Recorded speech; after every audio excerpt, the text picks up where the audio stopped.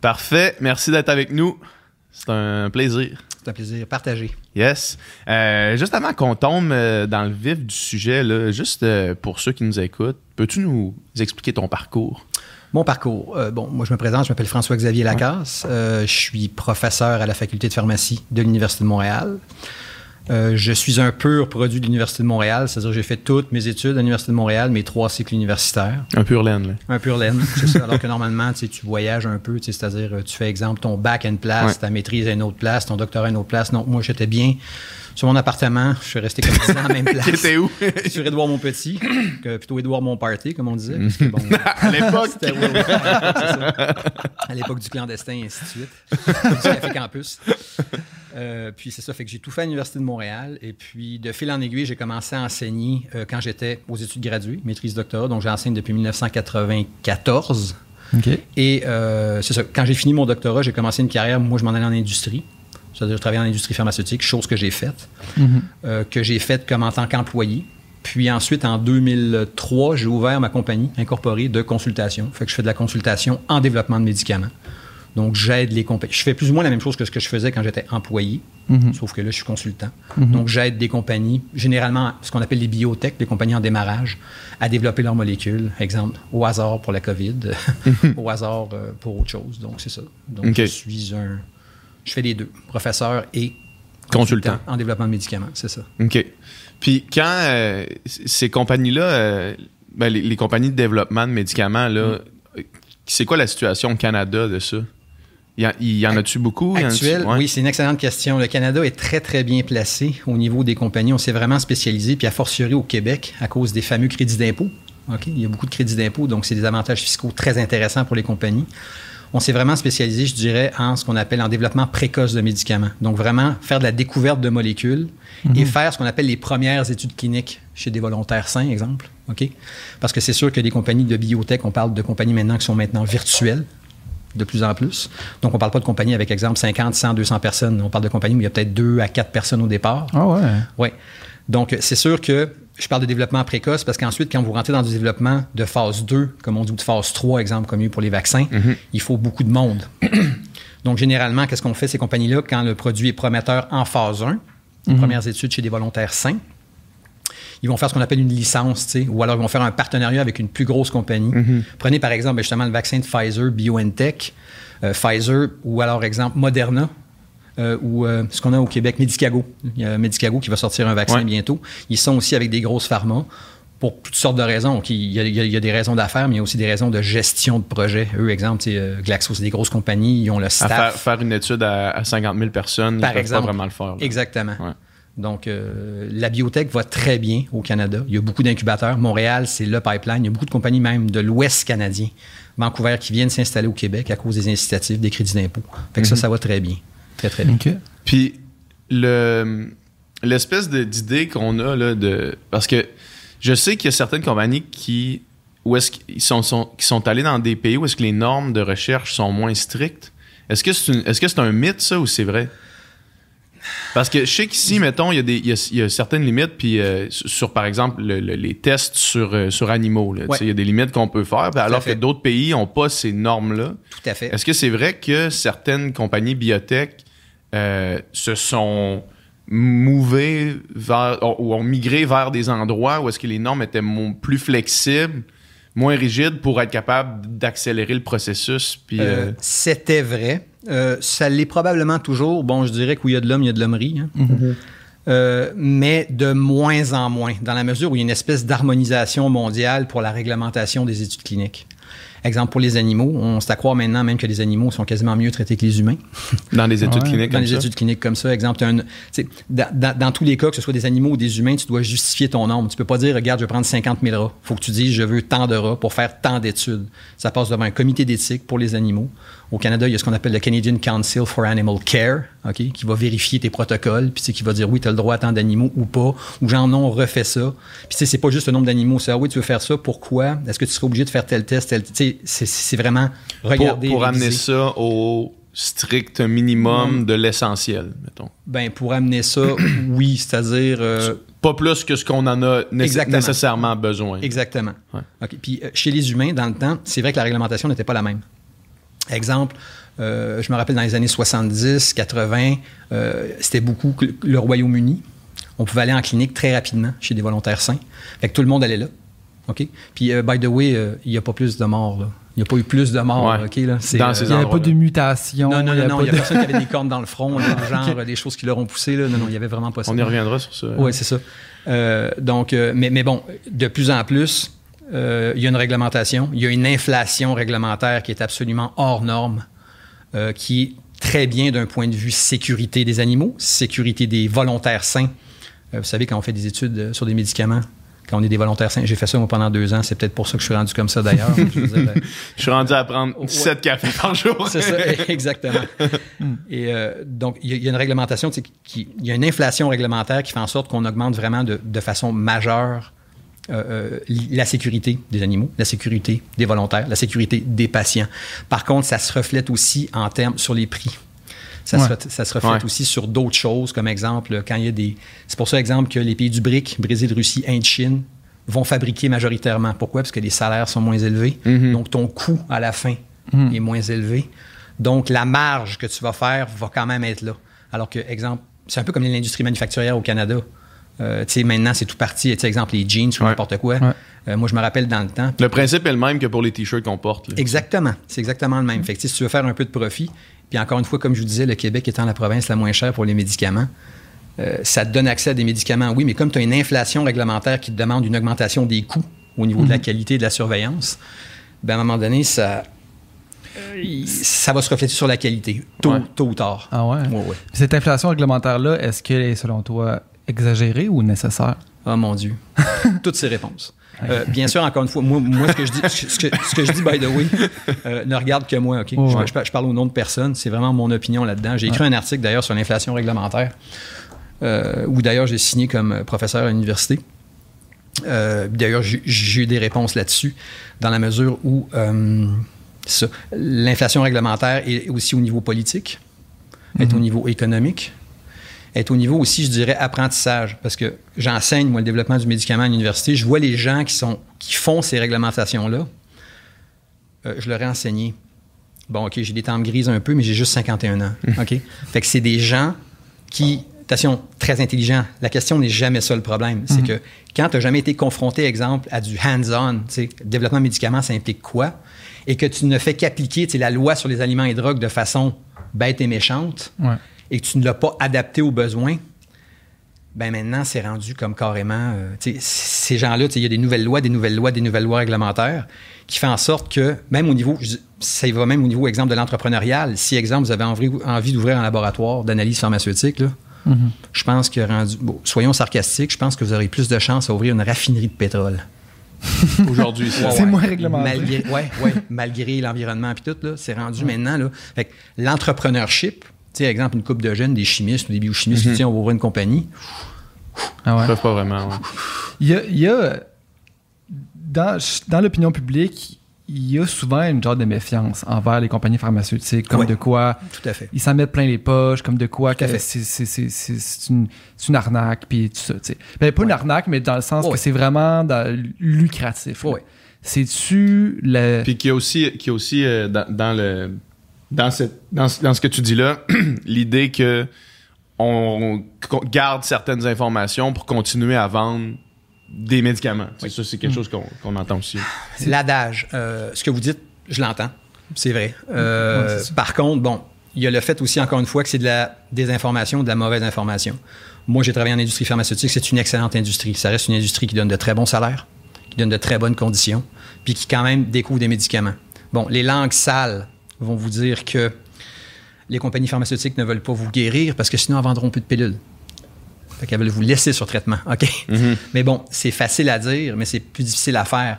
À l'heure actuelle, des médicaments qu'on dit curatifs, c'est-à-dire qui te guérissent, il n'y en a pas des masses. Il y a des antibiotiques quand tu fais une infection.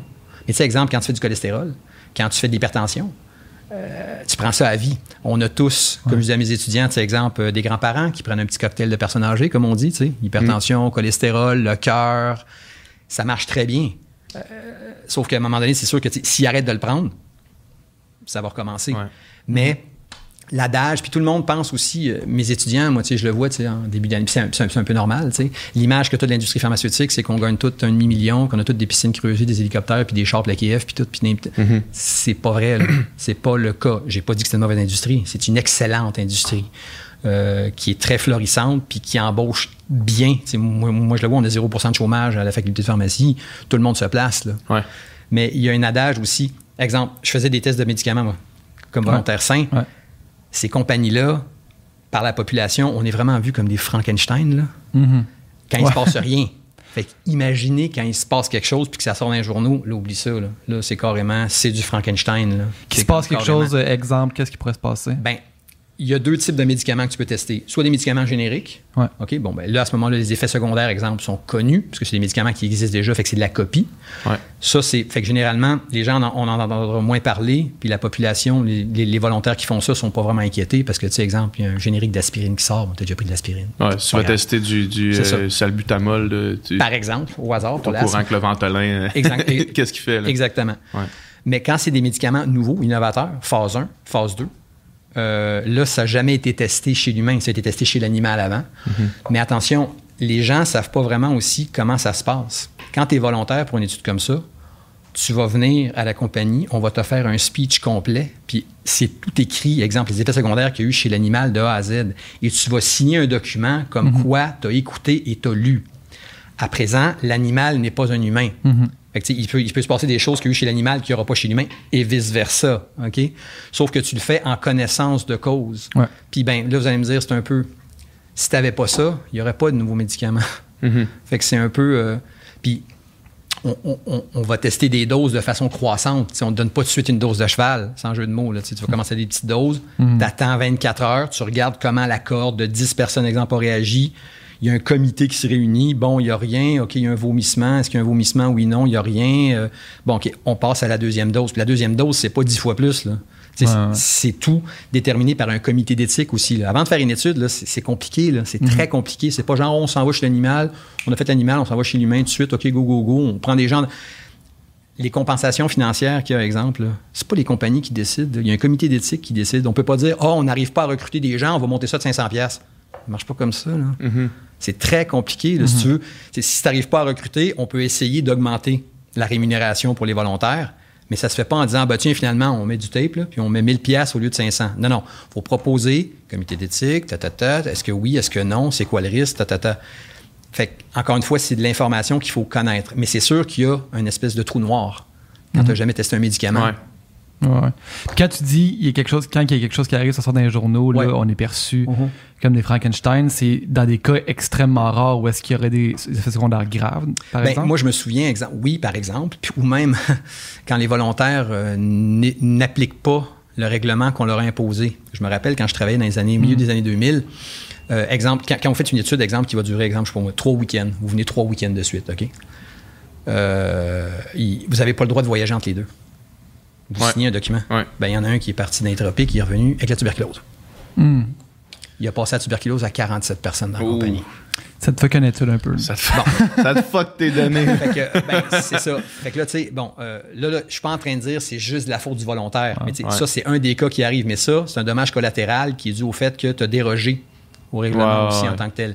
Les effets secondaires, c'est déjà arrivé. Oui, c'est déjà arrivé. C'est un spin de PR de cauchemardesque. Tout à fait. Et la compagnie qui faisait cette étude-là, c'est elle qui a mangé à la claque. Ben oui. Sauf que, quelque part, Santé Canada, quand ils sont venus, parce qu'ils ont réglé ça avec Santé Canada, il y a eu une nouvelle réglementation pour la tuberculose avec des nouveaux tests que tu vas passer à chaque fois pour être sûr que tu ne l'as pas. Okay. C'est un peu comme les guerres, ou c'est un peu comme exemple, finalement, la COVID. Dans la mesure où il faut des choses un peu, entre guillemets, c'est dommage, catastrophiques pour que les choses se développent, pour que ça aille de plus en plus vite, finalement, puis qu'on arrive avec de plus en plus de réglementation pour la sécurité des gens. Ouais. Puis, mettons qu'on prend le développement d'un vaccin. Là. Prenons les étapes d'un vaccin normal. Comment ça se fait? Parce que j'ai l'impression que dans toute la réticence de certains à se faire vacciner pour la COVID, c'est parce qu'on comprend très mal c'est quoi un vaccin puis en quoi ça consiste. Là, fait que prenons un vaccin normal, puis après ça, comparons-le au vaccin de la COVID dans le processus de développement pour essayer de comprendre toutes les étapes jusqu'à ce que la population générale l'aille dans le bras. Puis, disclaimer, là, que moi, je suis vacciné 2 fois, t'es vacciné 2 fois, Doom, ta deuxième dose s'en vient. Fait qu'on parlons de ça. Allons-y comme ça. J'aime votre question. Ta question, votre question. C'est notre question, dans parce qu'on a dit qu'on se tutoyait. Dans la mesure où il y a une mauvaise information, oui. Si ce n'était que de la mauvaise information parce que les gens ne comprennent pas, ce serait très bien. Le problème aussi, c'est qu'il y a quand même des... C'est quoi le terme? C'est complotiste? Ou comme il y a des gens qui vont dire carrément...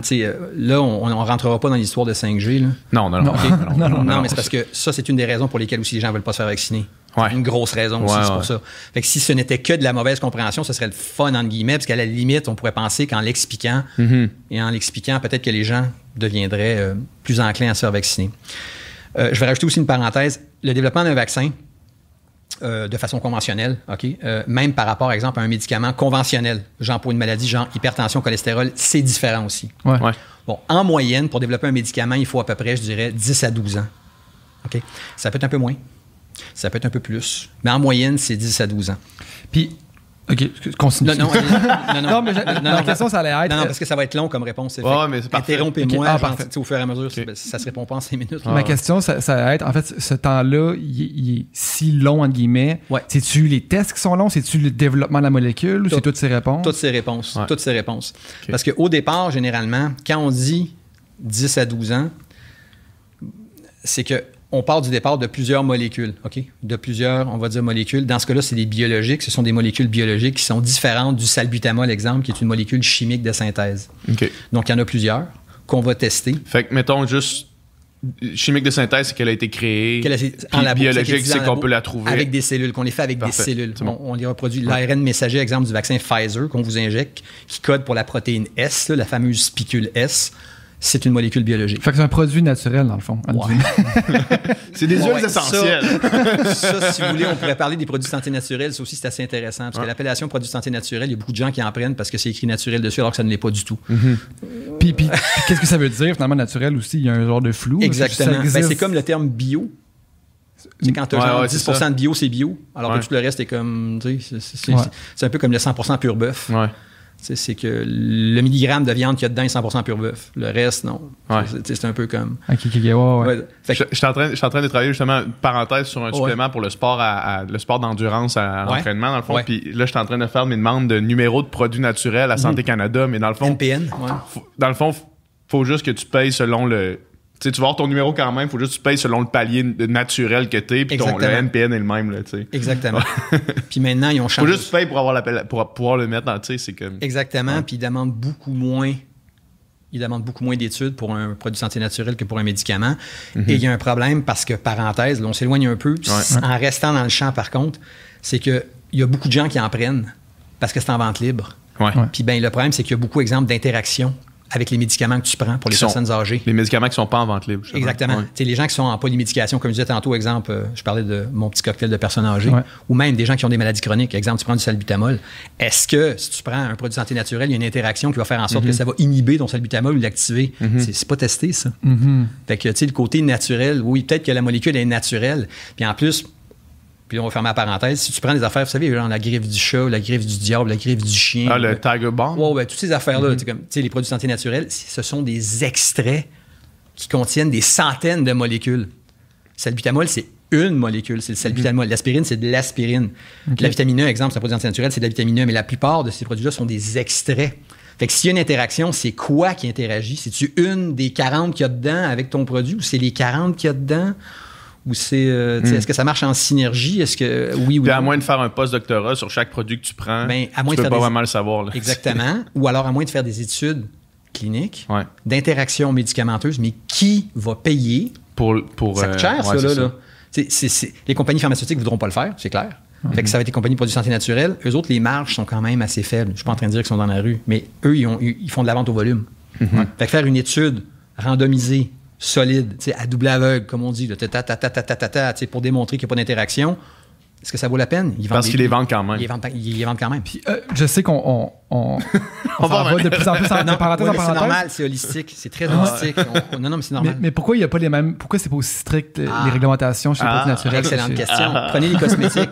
Les cosmétiques, par exemple. Okay? Là, il n'y a carrément rien. Puis pourtant, dans les cosmétiques, il y a des produits, des facteurs de croissance. Un facteur de croissance, tu veux rentrer ça en médicament. On parle de quoi quand on parle de facteur de croissance? Des facteurs des produits biologiques qui sont des facteurs de croissance, qui sont extraits, exemple, je sais pas, moi, tu sais, comme des baleines, exemple. Des graisses de baleines, des choses comme ça. Là. Dans les cosmétiques. Dans les cosmétiques, il y en a. Pas dans tous, attention, pas dans tous. Mais l'histoire, c'est que ces produits-là, c'est pas compliqué. Les cosmétiques, ils vous le disent, on se base sur la bonne foi des fabricants. OK? Puis, attention, don't make me wrong. Là. Il y a des compagnies cosmétiques qui sont absolument hallucinantes. C'est propre, tu mangeras à terre, il n'y a pas de trouble. Ouais. Mais les critères de contrôle de la qualité ne sont pas les mêmes. Là, je ne suis pas en train de dire qu'ils sont bons, pas bons. Ils ne sont pas les mêmes. Je suis content de dire qu'ils ne sont pas les mêmes que pour les produits antinaturels, que pour les médicaments. Donc, tu sais, comment ça se fait que tu peux avoir des produits comme ça, exemple, dans du rouge à lèvres? Tu sais, exemple, il y a du téflon, des fois, dans le vernis à ongles. Le téflon, c'est toxique. Fait que les gens qui se rongent les ongles, je sais pas. OK, j'allais me dire, il faudrait qu'ils mangent beaucoup de poils téfales avant de mourir. Là, mais je veux dire, tu sais, tu peux pas avoir ces produits-là dans les médicaments. Ils mangent littéralement des poils. C'est ça, puis pas mal de poils. Mais tu as des produits dedans que tu n'as pas le droit d'avoir.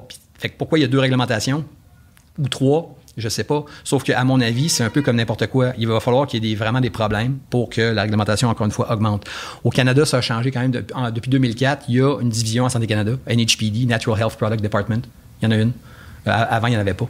Sauf que tu n'es pas obligé de faire le même nombre de tests, de démontrer les mêmes innocuités, profils de sécurité qu'une molécule qui est destinée à être un médicament. Puis, mettons qu'on veut être l'avocat du diable, puis qu'on dit qu'il y a, mettons, qu'un médicament comme un vaccin, par exemple, pourrait être plus intrusif que, mettons, du vernis à ongles, tu sais. Est-ce que ça peut expliquer pourquoi il y aurait une différence entre les différents... Oui, aussi, parce qu'exemple, un médicament, tu l'ingères. Oui, c'est ça. Sauf que, tu sais, quand tu l'ingères, exemple, par la voie orale, on ne fera pas un cours de bio, mais tu sais, c'est moins dangereux qu'un intraveineux. C'est parce que tu absorbes, mais pas tout, c'est moins direct. Ouais. Mais oui, je pense que c'est pour ça aussi. Ouais.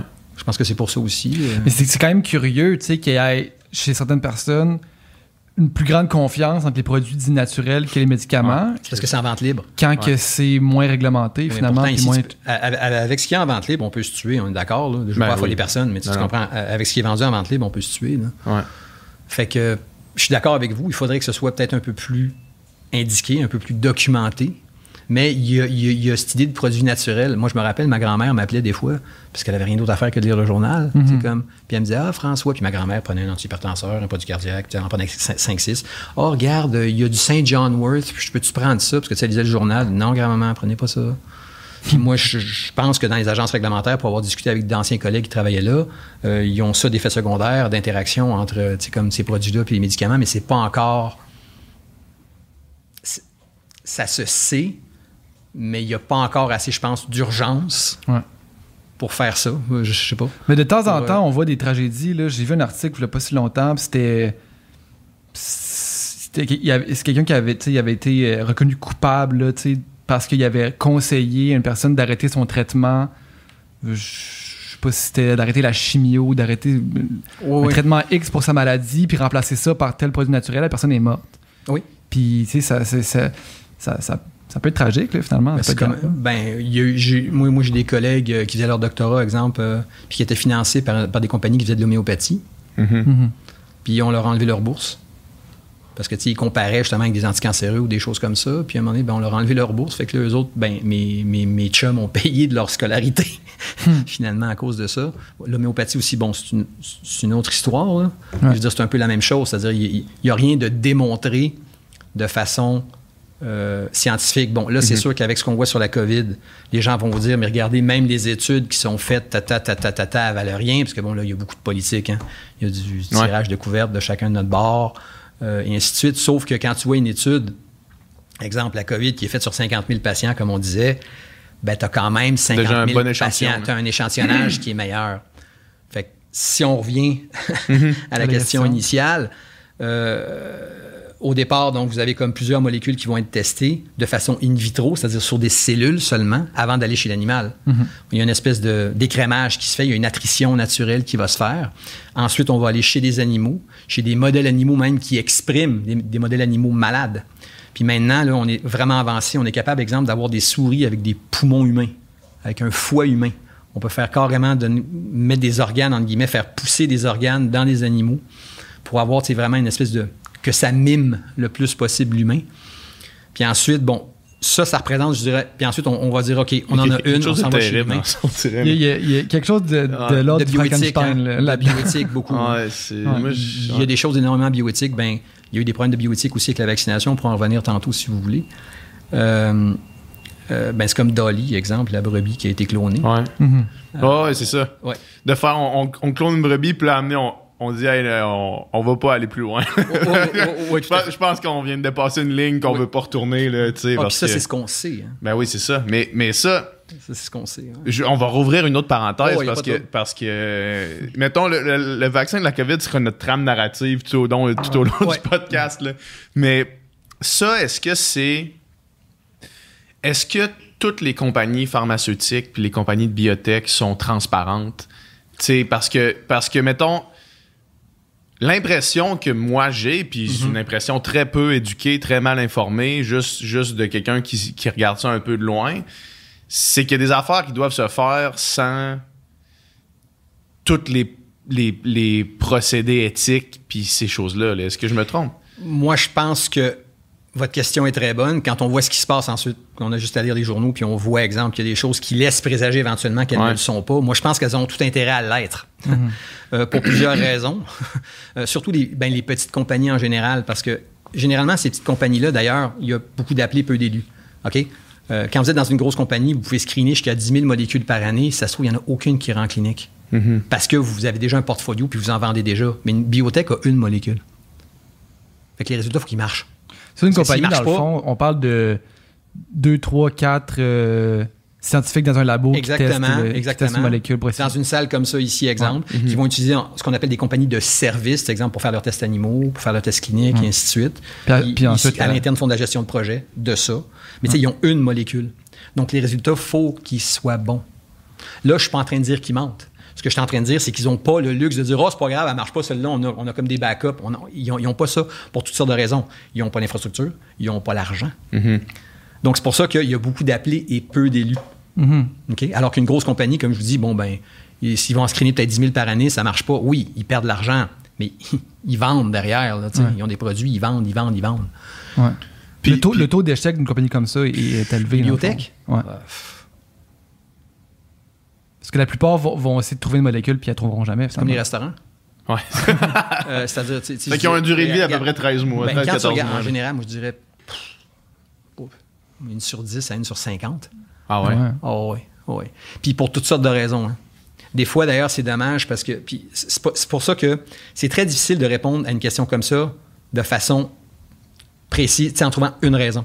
Il y a plusieurs raisons. Il y a des compagnies, exemple, parce que les molécules étaient prometteuses, puis là, bang, on s'en va chez l'animal, puis l'animal va super bien, puis exemple, au bout de 2 mois, il meurt tout. Tu n'as pas vu ça. Tu l'as pas vu avant. T'sais, avant, tu as traité un mois, chien, souris, rat, ça allait, pas de trouble, pas de tox. Puis là, genre, à un moment donné, une tox tardive. Paf!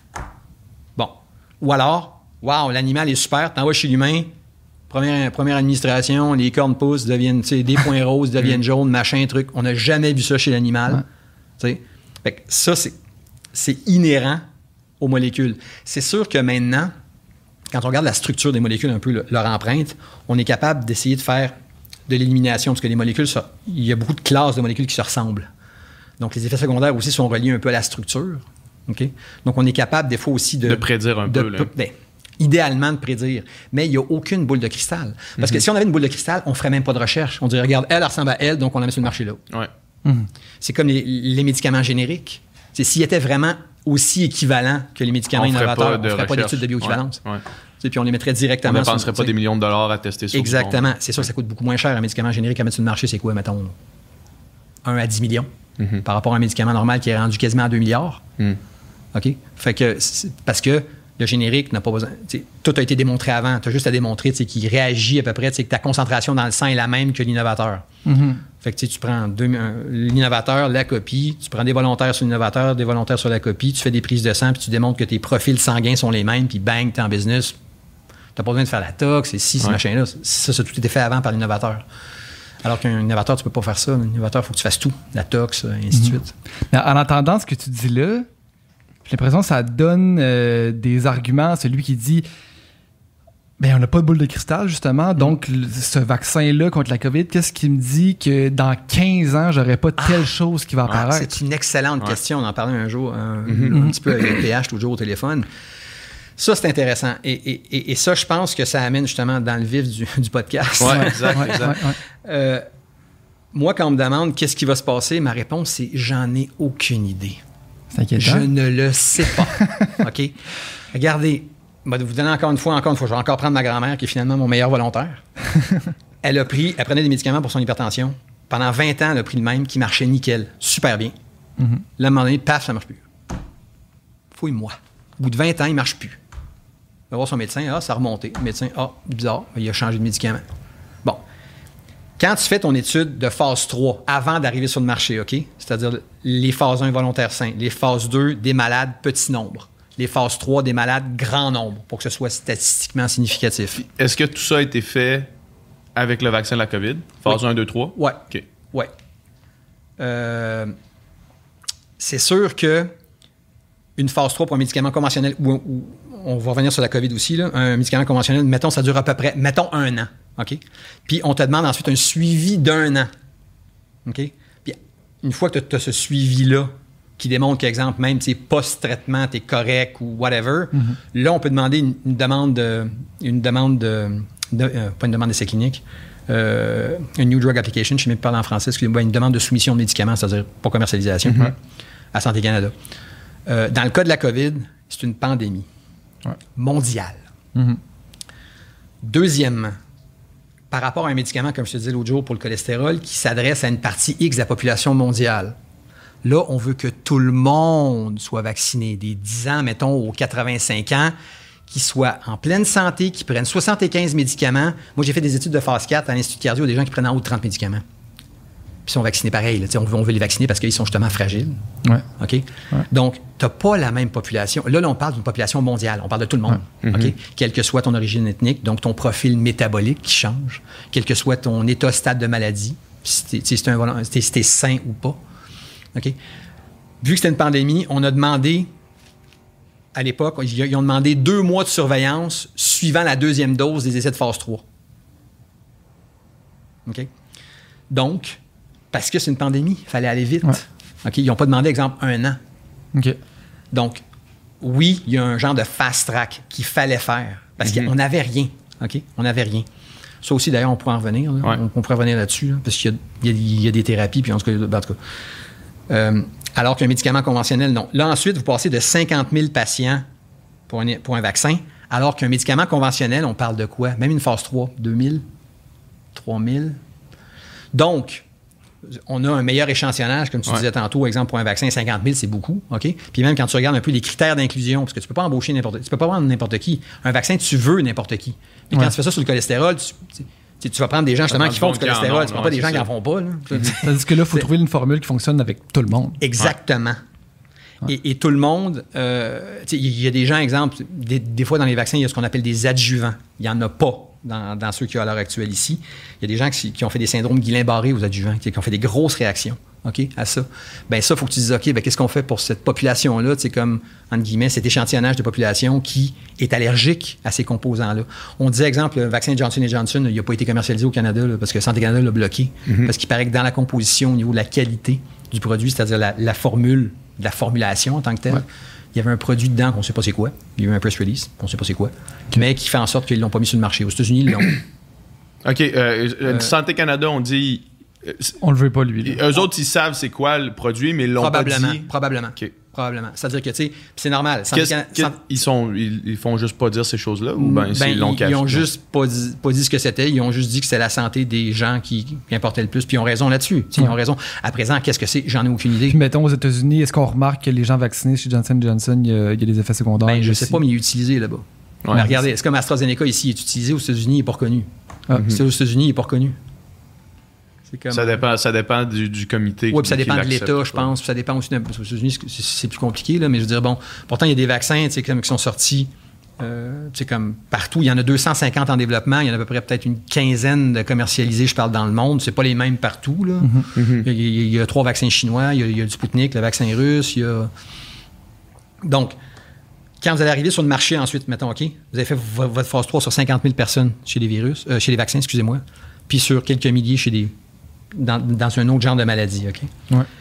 Là, vous arrivez sur des centaines de millions de personnes qui vont être dosées, administrées. Donc, il y a forcément des effets secondaires, des milliards. Là. Dans ce cas, on est rendu à 3,4, je pense, pour la COVID worldwide, une fois, je pense. En tout cas, non, pas une fois, 3,4 vaccinés, mais ça, c'est des chiffres, bon, c'est peut-être 3,6, on ne sait pas. Là.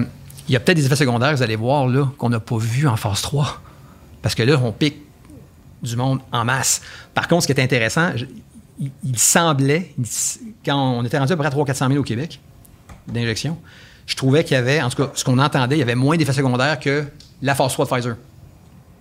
Que dans leur étude. Oui, on dirait. Puis d'ailleurs, encore une fois, là, c'est là qu'il y a encore une fois le sensationnalisme qui rentre en jeu. Est-ce que c'est à l'automne dernier? Oui, c'est à l'automne dernier, quand il y a eu un arrêt de l'étude clinique. L'étude clinique de Pfizer était en arrêt. Phase 3. On est passé à la radio d'ailleurs avec des collègues là-dessus. Comment ça se fait? Attendez, des études cliniques en arrêt, il y en a plein. Okay? Pour toutes sortes de raisons. Là, on revient sur... Il faut connaître un peu comment ça marche. Exact. C'est correct, attention, moi j'en veux à personne. Là. J'en veux à personne de ne pas savoir c'est quoi. Moi, vous savez, chaque torchon a sa guenille. Hein. Si vous me prenez comme responsable des finances d'une compagnie, ça ferme demain. Là. Ben oui, mais c'est normal. Exact. Je veux dire, il n'y a pas de problème. Là. Sauf que, tu sais, là c'était le gros débat, mais comment ça se fait que ça a arrêté? Puis finalement, ils ont décidé de la reprendre. Il y a eu le comité d'éthique qui s'est réuni, ils ont regardé les effets secondaires, ils ont regardé est-ce que c'est dû au vaccin ou pas. Quand vous faites une étude clinique, là, mettons que vous avez envie de faire une étude de phase 2 ou 3, OK? C'est dans nos projets, là, à court terme. Mon frère en a fait des études cliniques. Oui, ben moi j'en ai fait. Si, exemple, pendant l'étude, OK, tu te coupes en épluchant des patates, c'est un effet secondaire, tu es obligé de le rapporter. Est-ce que c'est dû aux médicaments? On ne le sait pas. Par contre, c'est arrivé pendant que tu étais sur étude. Okay. Donc, tu te fais frapper par une auto.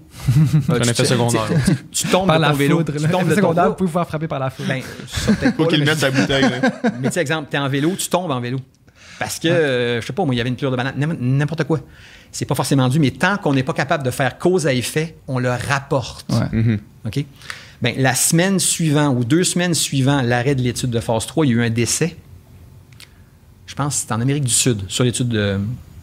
Je ne sais pas si c'était sur le Pfizer, mais en tout cas, c'est pas important, c'était sur un des vaccins. Ça, on en a parlé une demi-journée.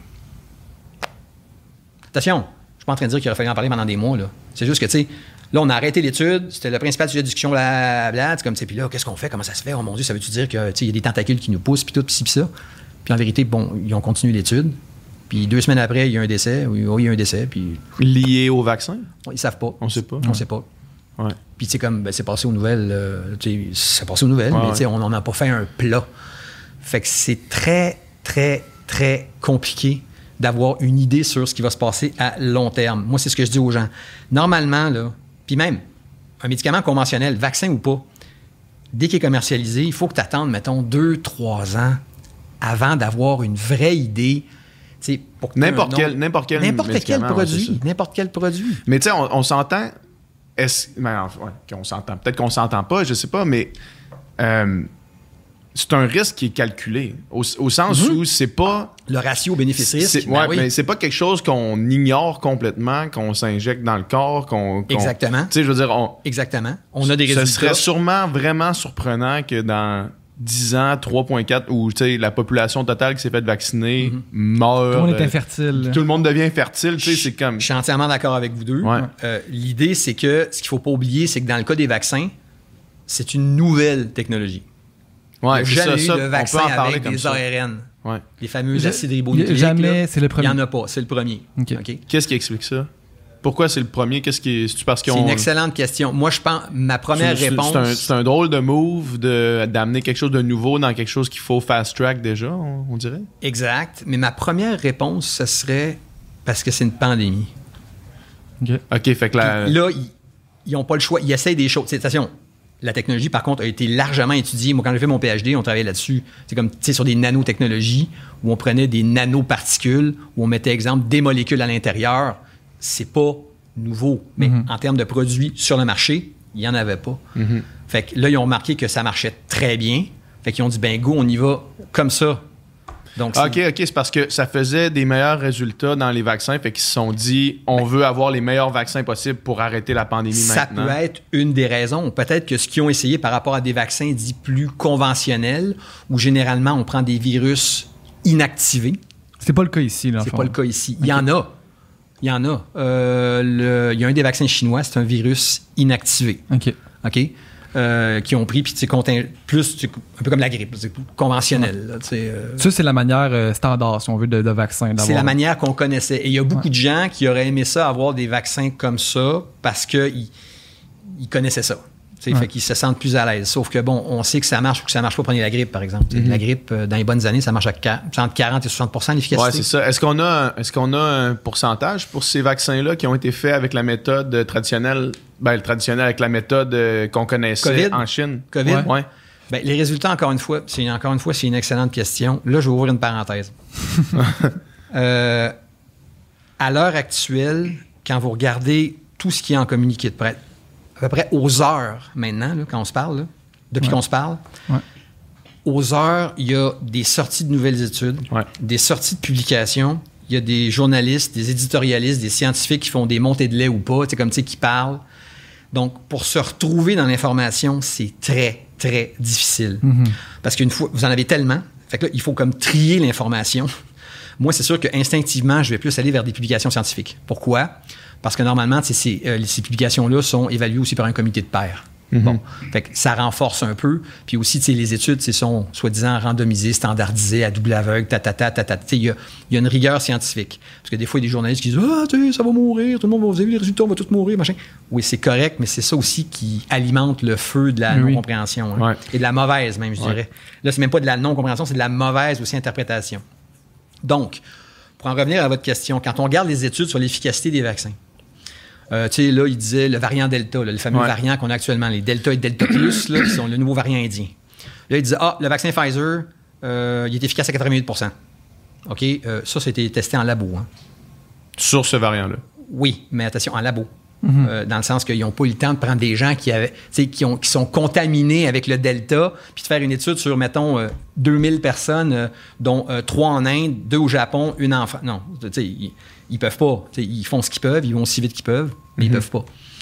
Donc, les efficacités, pour l'instant, c'est très encourageant, par contre. Hein? Puis, ce qu'on semble remarquer, en tout cas les profils, encore une fois, moi, je dis tout le temps « semble », parce que ça va sûrement être infirmé demain ou après-demain. Là. Ou alors, changer. On dirait que les poches de recrudescence d'épidémie sont sur les gens non vaccinés. Justement, je discutais avec un de mes chums avant-hier, qui est médecin, qui est urgentologue, puis il m'a dit il y a quelqu'un qui est arrivé 55 ans à l'urgence, soins intensifs, COVID. Bon, aucun antécédent. Le gars, pas vacciné. Bon, est-ce que s'il avait été vacciné, il ne serait pas rentré aux soins intensifs? On peut penser que non, parce que la vaccination semble fonctionner. À présent, est-ce qu'il n'aurait pas fait des effets secondaires? C'est-à-dire... Du vaccin ou de la COVID? Est-ce que justement, la vaccination, parce que ça aussi, on peut ouvrir une troisième parenthèse, un vaccin au départ, là, les gens pensent qu'un vaccin fonctionne un peu comme un condom. C'est-à-dire que tu es protégé de tout. Une fois que tu es vacciné, là, c'est comme plus rien te touche. Rien. Non. Un vaccin, premièrement, à la base, là, ce qu'on veut, c'est que ça t'évite de mourir. OK, on est d'accord? C'est la première condition. OK? La deuxième, c'est d'éviter, exemple, l'hospitalisation. La troisième, ça va être d'éviter les effets secondaires qui te mènent à l'hospitalisation. La troisième, c'est d'être asymptomatique. La quatrième, c'est de ne plus être contaminant. Bon. Là, les gens pensent que, quand ils vont se faire piquer, avant même que les gars ils rentrent dans le bras, ils sont protégés. Là. Ils ont un condom. Bang! On a remarqué, d'ailleurs, il y a des études qui ont démontré, encore une fois, l'échantillonnage. Moi, là, je vous rapporte des faits. Je ne vous dis pas que je suis d'accord, pas d'accord, mais ce sont des faits mesurés. il y a eu une recrudescence des gens post-vaccination.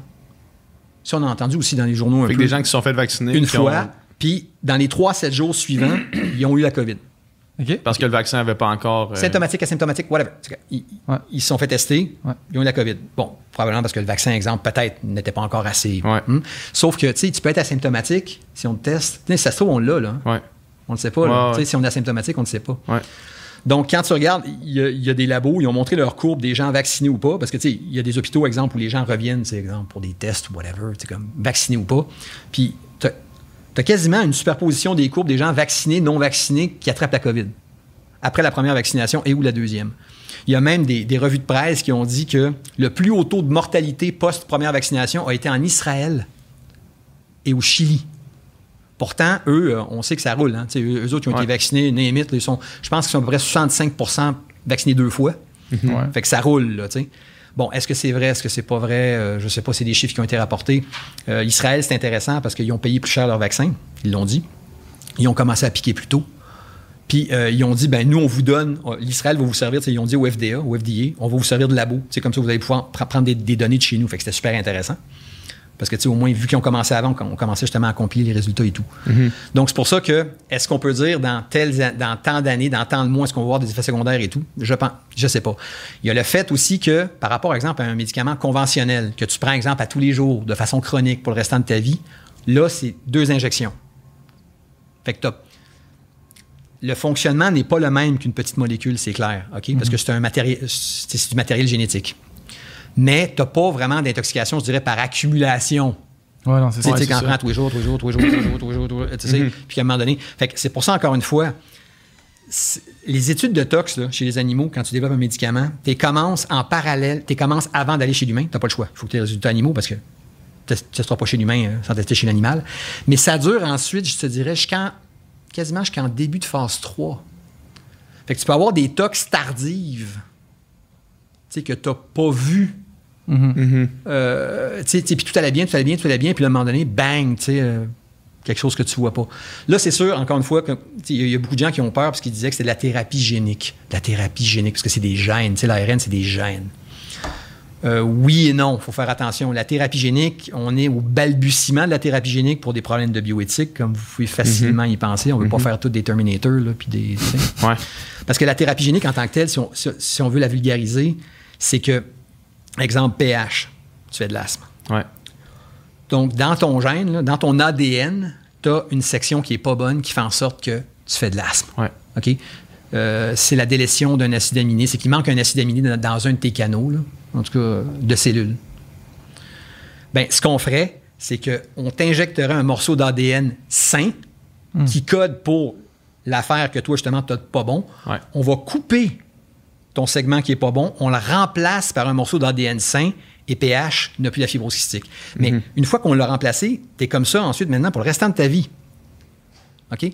Là, techniquement, les vaccins ARN, on nous pique. Premièrement, c'est de l'ARN. L'ARN, techniquement, ne rentre pas dans le noyau. Il y a des publications qui ont démontré l'inverse. Il y a des publications qui ont trouvé le génome du virus, qui est un ARN, du virus, pas du vaccin, du virus, du SARS-CoV-2, dans le noyau.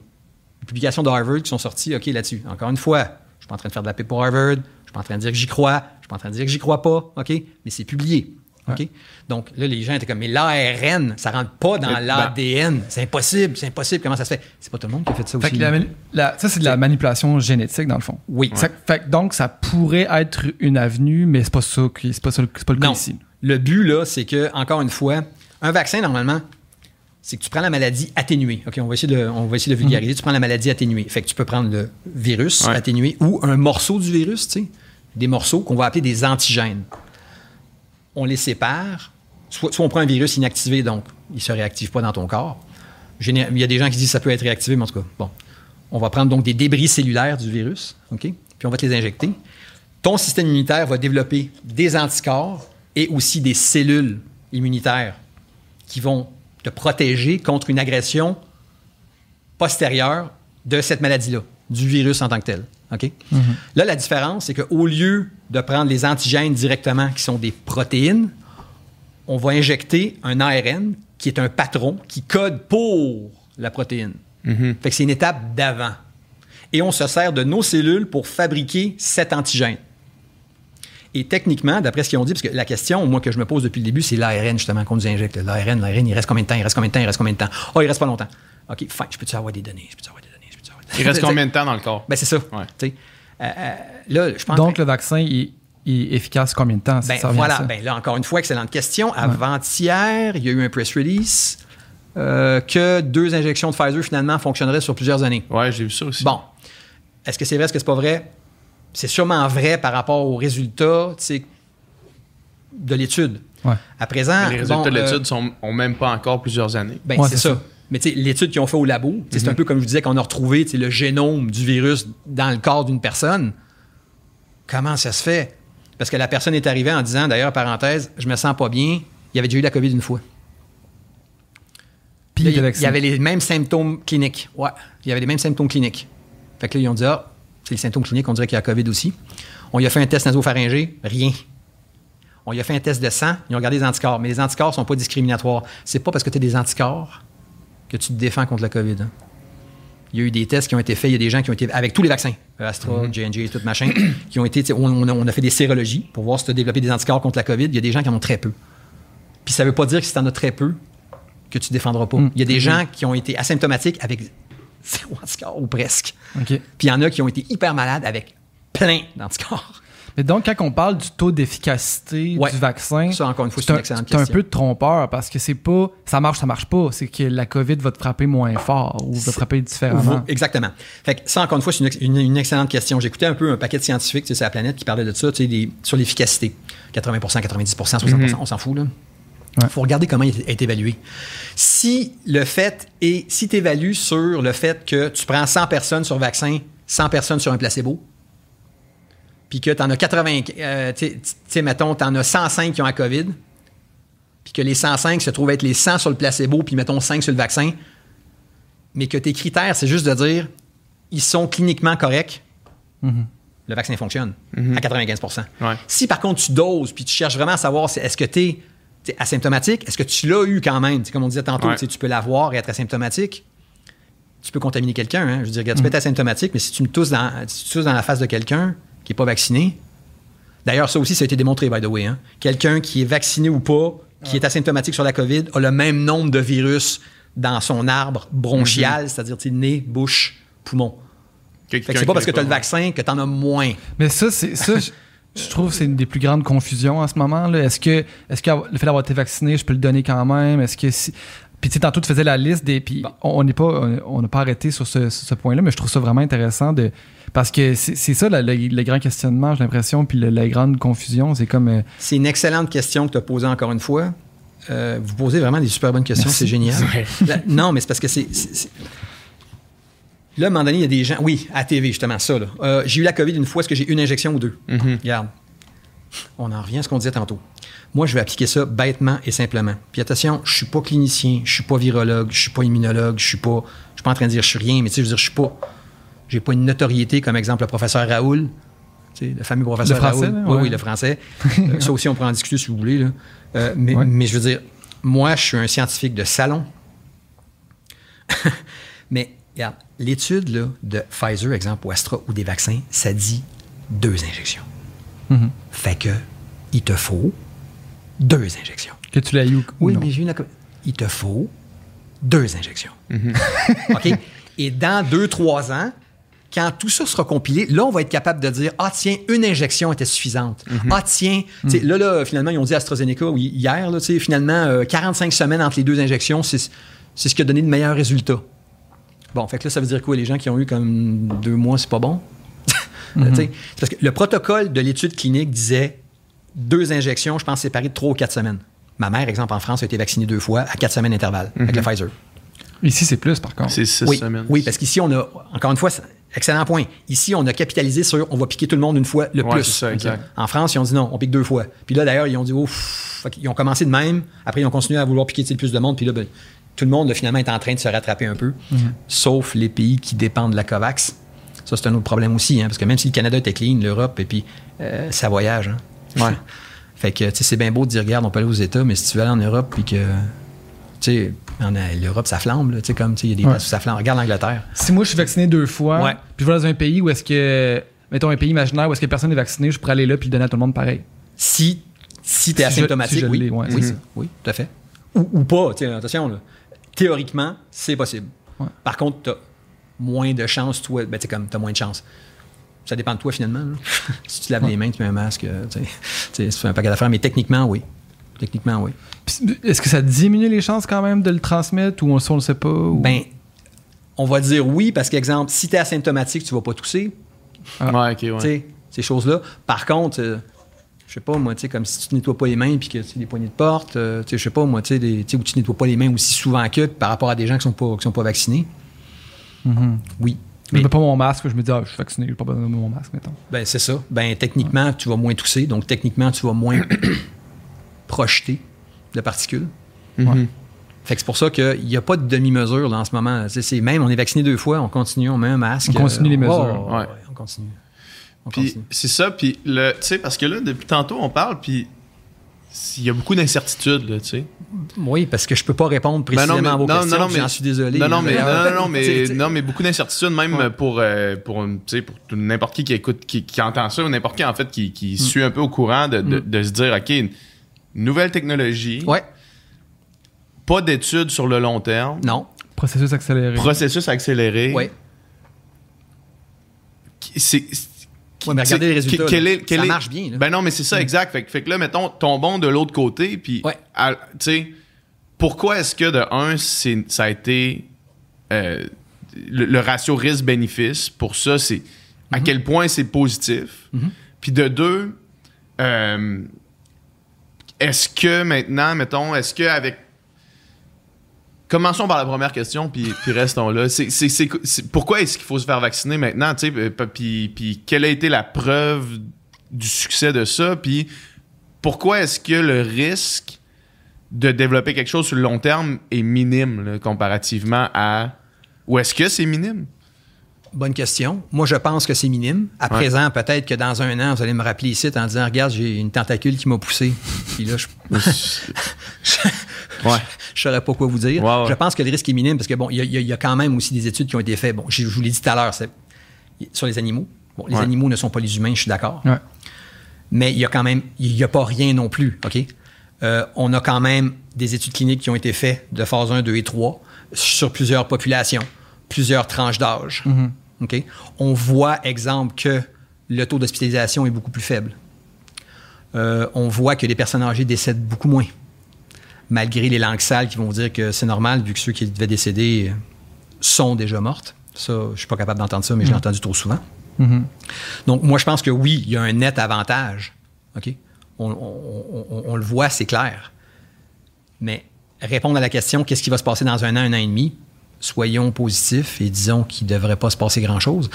Il y a des gens qui ne croient pas... Mais est-ce qu'il y a quand même de l'optimisme par rapport au fait qu'il ne va rien se passer? Bien sûr. Tu sais, j'imagine que tous les scientifiques qui travaillent sur ça, sur les vaccins qu'ils ont développés, les tests, tout, j'imagine qu'il n'y a rien qui indique qu'il y aurait des complications que d'autres vaccins. Il y a quand même un suivi sur les 3 milliards de personnes qui sont vaccinées à l'heure actuelle. C'est ça que le point que je voulais... Quand tu regardes dans le temps, tu regardes la vaccination qui a commencé, mettons, on va dire janvier, mais en vérité c'est décembre, mais tu sais, comme janvier, c'est quand même prometteur à date. Il n'y a pas de... c'est un peu comme la question avec les thromboses, avec l'AstraZeneca. Je veux dire... Le ratio, encore une fois... est minime, là. C'est minime. Puis, tu sais, avec les risques, comme il disait, qu'une femme qui prend la pilule contraceptive a plus de chances de faire une thrombose, de prendre l'avion. Juste de prendre l'avion, vous avez plus de chances de faire une thrombose, et ainsi de suite. Ma sœur l'a pris. Puis, ma sœur était dans la tranche d'âge, puis ma sœur va super bien. Elle a pris les 2 doses. Attention, ma sœur, c'est ma sœur. Il y a eu des décès. C'est un décès de trop. C'est absolument regrettable. OK? C'est vraiment regrettable. C'est pas normal. Mais c'est beaucoup moins de décès qu'il y aurait sans vaccination. Je pense que oui, définitivement, on le voit, là. On le voit. Et c'est ce qui va permettre de retourner éventuellement à une vie normale. À présent, la vaccination n'est pas la seule chose à souligner. Je pense qu'on ne parle pas assez des traitements à l'hôpital. Dr. Quash disait qu'on construisait l'avion en volant. Elle a tout à fait raison. Moi, je pense qu'au niveau clinique, les soins qui sont prodigués. Qui sont administrés aux gens qui sont atteints de la COVID. Ils ont amélioré ça là, de façon extraordinaire, ne serait-ce que l'intubation, comment placer les patients. Si on vivait le début de la pandémie aujourd'hui, on éviterait une catastrophe sûrement. Là. Juste avec les... J'ai tendance à croire que oui. Encore une fois, je ne suis pas clinicien, là. C'est pas que je ne vais pas mouiller, mais je ne suis pas clinicien, mais moi, je pense que oui. Maintenant, les médecins arrivaient avec ça en disant, entre guillemets, au départ, ils pensaient que c'était un genre de grippe, là, puis non, pas du tout. Puis tout de suite, ils se sont adaptés très, très vite. Puis on voit maintenant que ça marche très, très bien. Là, ensuite, les différents traitements, il y a Pfizer, je pense, puis Merck qui sont en phase 3 avec un antiviral, pilule orale, qui baisse ta charge virale de 50% pour exemple, te soigner à la maison. C'est-à-dire, parce que qui dit seringue dit professionnel de la santé, un vaccin. Tu n'as pas le choix d'aller dans un centre de vaccination. Tu ne peux pas t'auto-administrer. C'est pas comme exemple de l'insuline. Ça serait une pilule plus une fois que tu l'as, tu prends ça. Exact. Puis ça va devenir, entre guillemets, tu vas traiter ça, entre guillemets, un peu comme une grippe. Tu restes chez vous. Tu prends ça, ça baisse ta charge virale, puis t'attends, puis à un moment donné, là, les résultats semblent prometteurs. C'est un antiviral, donc ta charge est moins grande. Virale dans le sang, et ainsi de suite. Puis j'imagine qu'il y a des études pour des choses comme ça. En ce moment, il y en a plein. Là. Oui, il y en a plein. Je pourrais aussi dire que vous avez entendu parler probablement d'études qu'il y a eu à l'Institut cardio, la colchicine. Non. C'était quelque chose de bien, ça. Parce que, ça, c'est un peu pour reprendre ce que disent beaucoup de gens. Il y a probablement, avec le nombre de médicaments qu'on a sur la planète, là, il y en a sûrement qui existent qui pourraient aider. Bon, il y a l'hydroxychloroquine, il y a des gens qui disent que ça marche, des gens qui disent que ça marche pas. On a entendu des choses absolument aberrantes sur l'hydroxychloroquine. C'est quand même un médicament qui est pris par plus de 2 milliards de personnes par jour. 2 milliards de personnes par jour? Oui, c'est un antimalarien pour le paludisme. Okay. En Afrique, ils en prennent depuis qu'ils sont nés. Moi, j'ai un de mes chums qui est béninois, il me dit, moi, FX, je pop ça comme des Smarties depuis que je suis né. Ils en prennent, oui, c'est un antimalarien. Fait que quand tu c'est un antiparasitaire. Okay. Malarien. Il y a aussi l'ivermectin qui est utilisé, qui est un antiparasitaire on entend parler aussi. Beaucoup, on entend parler maintenant. beaucoup aussi. Puis l'hydroxychloroquine donnée en conjoint avec l'azithromycine. Puis là, encore une fois, je ne suis pas médecin, je ne suis pas en train de faire des posologies, je ne suis pas en train de faire des prescriptions. Mais bon, la mémoire est une faculté qui oublie. Bon, l'hydroxychloroquine a été vraiment démonisée dans tout ce qui est continent américain, Europe. Alors que c'est utilisé en Asie à fond. Moi, je ne suis pas en train de dire que ça marche pas. Tout ce que je sais, c'est qu'il y a 265 études qui ont été publiées qui disent que l'hydroxychloroquine semble fonctionner. OK? 265 études. Bon, là, il y a des gens qui vont me dire, est-ce que ces études-là sont bonnes? Mais versus combien qui disent que ça va, qu'il y a des résultats dans l'autre sens? Que ça change rien, en fait. Ça, je peux pas vous dire. Sauf que c'est un peu comme... 200, je peux pas croire que sur les 265 sont toutes mauvaises. C'est un peu comme si vous me disiez... moi, j'ai mes étudiants, des fois, là, qui me rendent des travaux, j'ai 100 fautes d'orthographe. OK? Puis ils me disent, oui, mais FX, c'est-tu des fautes graves? Attends, t'en as 100. Sur 100, il doit en avoir. C'est ça l'affaire. Là, comme, non, mais dans le sens, mettons 265... c'est ce qu'on appelle. Mais s'il avait fait 10 000 puis que... Je suis d'accord. Mais à date, ce qui se passe, c'est que tout ce qu'on a dit, il y a de plus en plus de pays, en tout cas asiatiques, africains, qui utilisent l'hydroxychloroquine. Pour la COVID. Pour la COVID, et ça semble fonctionner. Mais attention, encore une fois, là, je ne rapporte que des faits, encore une fois, je ne suis pas clinicien. Il ne faut pas commencer à s'automédicamenter. Je dis que je n'étais pas clinicien. Je pense que oui. Mais ça dépend aussi du stade, visiblement, quand tu commences à le donner. Exemple, une COVID forte, trop tard. Ça ne sert à rien. Fait qu'il y a vraiment un diagnostic clinique à faire à l'avance, visiblement, d'après ce que les publications donnent. Fait qu'il y a des cas où ça ne sert à rien. La colchicine, c'est une étude qui vient de l'Institut cardio de Montréal, Dr Tardif, qui est directeur scientifique de l'Institut. La colchicine, c'est un médicament générique. Qui est utilisé pour quoi? La COVID, un médicament cardiaque. OK. Pour la goutte aussi. Puis, ils ont fait une étude. L'étude s'appelle Corona, colchicine Corona. C'est une étude qui devait être faite sur 5 ou 6 000 patients multicentriques, c'est-à-dire Canada-US, entre autres. Et pour ça, où est-ce que je veux en venir? C'est qu'encore une fois, on en revient un peu à ce que je disais tout à l'heure. Ce sont des médicaments qui sont génériques. OK, oubliez le fait que ça marche pas. Ce sont des médicaments génériques. La colchicine, ça existe depuis une éternité. L'hydroxychloroquine, c'est les années 60, peut-être même 50. Est-ce qu'il y a des compagnies qui sont prêtes à mettre de l'argent là-dedans pour faire des vraies études, solides? Parce que les études cliniques des 265 que je vous parlais, c'est surtout des études cliniques de médecins traitants. OK? Fait que c'est pas genre une compagnie qui dit, moi, je mets du cash dans l'hydroxychloroquine, puis je fais une étude énorme sur 50 000 personnes. Pourquoi? Parce que, entre guillemets, il y a beaucoup de gens qui vont dire, c'est parce qu'il n'y a pas d'argent à faire ces médicaments génériques. Il n'y a pas de pattern, il n'y a pas de... C'est pour ça, parce que j'allais répondre, s'il y a une possibilité que de vendre ça partout sur la planète, C'est parce qu'ils n'ont pas de licence. C'est ça, c'est qu'il n'y a pas de profit à faire avec ces médicaments-là. Exactement. Fait que, tu sais, là, encore une fois, je sais que ce que je viens de dire, c'est facile à dire. Là. Ouais. C'est plus compliqué que de crier ciseaux. Là. C'est clair, là, comme ça se fait pas comme ça. Sauf que moi, je pense que, regardez bien, on utilise la dexaméthasone, qui est un anti-inflammatoire pour la COVID, justement pour ceux qui font de l'inflammation au poumon à mort. C'est utilisé. Ça semble fonctionner, mais ça, c'est pour des cas graves. C'est comme quand tu as la tempête de cytokine, là, soit tu es aux soins intensifs puis tu n'arrives plus à respirer. Là. Ils peuvent donner aussi des corticostéroïdes, qui sont des anti-inflammatoires puissants. Ça aussi, c'est un vieux médicament qui existe. Mais est-ce qu'il y a des études sérieuses qui sont en train d'être faites sur ces médicaments-là? Ben, je disais qu'à Oxford, il était en train de commencer une grosse étude clinique sur un de ceux que tu as nommés, là, que j'ai oublié le nom. L'ivermectin? Oui. Ça antiparasitaire. Ouais, ça se passe en ce moment. Il y a des études qui sont faites, c'est pris au sérieux quand même. Oui, tout à fait. Mais c'est parce que, tu sais, on a diabolisé... Parce que ce qu'on entend maintenant, mettons, il y a quand même un courant dans le dark web là, de dire qu'on essaie de taire puis de censurer ceux qui proposent justement des alternatives comme ça. Sous prétexte qu'il n'y a pas d'études sérieuses qui sont faites, mais c'est pas vrai. C'est pris au sérieux, ces alternatives-là. C'est une excellente question. Moi, je pense que les études, en tout cas, justement, les 260... J'ai pas lu les 265, là, mais j'en ai lu une couple. C'est des études, puis encore une fois, je suis pas clinicien. Ouais. Mais je veux dire, tu sais, qui sont faites selon les règles de l'art. Tu n'auras jamais une étude sur 100 millions de personnes. Ben non, ça arrivera pas. Fait que ton échantillonnage sera peut-être pas statistiquement représentatif d'une population mondiale. OK?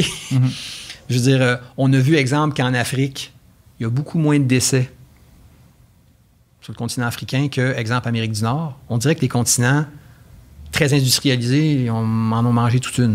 Okay, c'est une question de comment les chiffres sont rapportés ou c'est une question de vraiment... mais aussi, moi, exemple, j'ai des étudiants africains, j'en ai beaucoup, qui m'ont dit « FX, la COVID, c'est une maladie de blanc. » Parce que, mettons, leur famille, puis... eux, ils disent, nous, on circule, OK? Puis attention, je ne veux pas partir de rumeurs en disant ce que j'ai dit, je sais qu'on est en 2021, on n'a pas le droit de dire que c'est une maladie de blanc, je suis désolé, j'ai pas voulu offenser personne, non, c'est correct.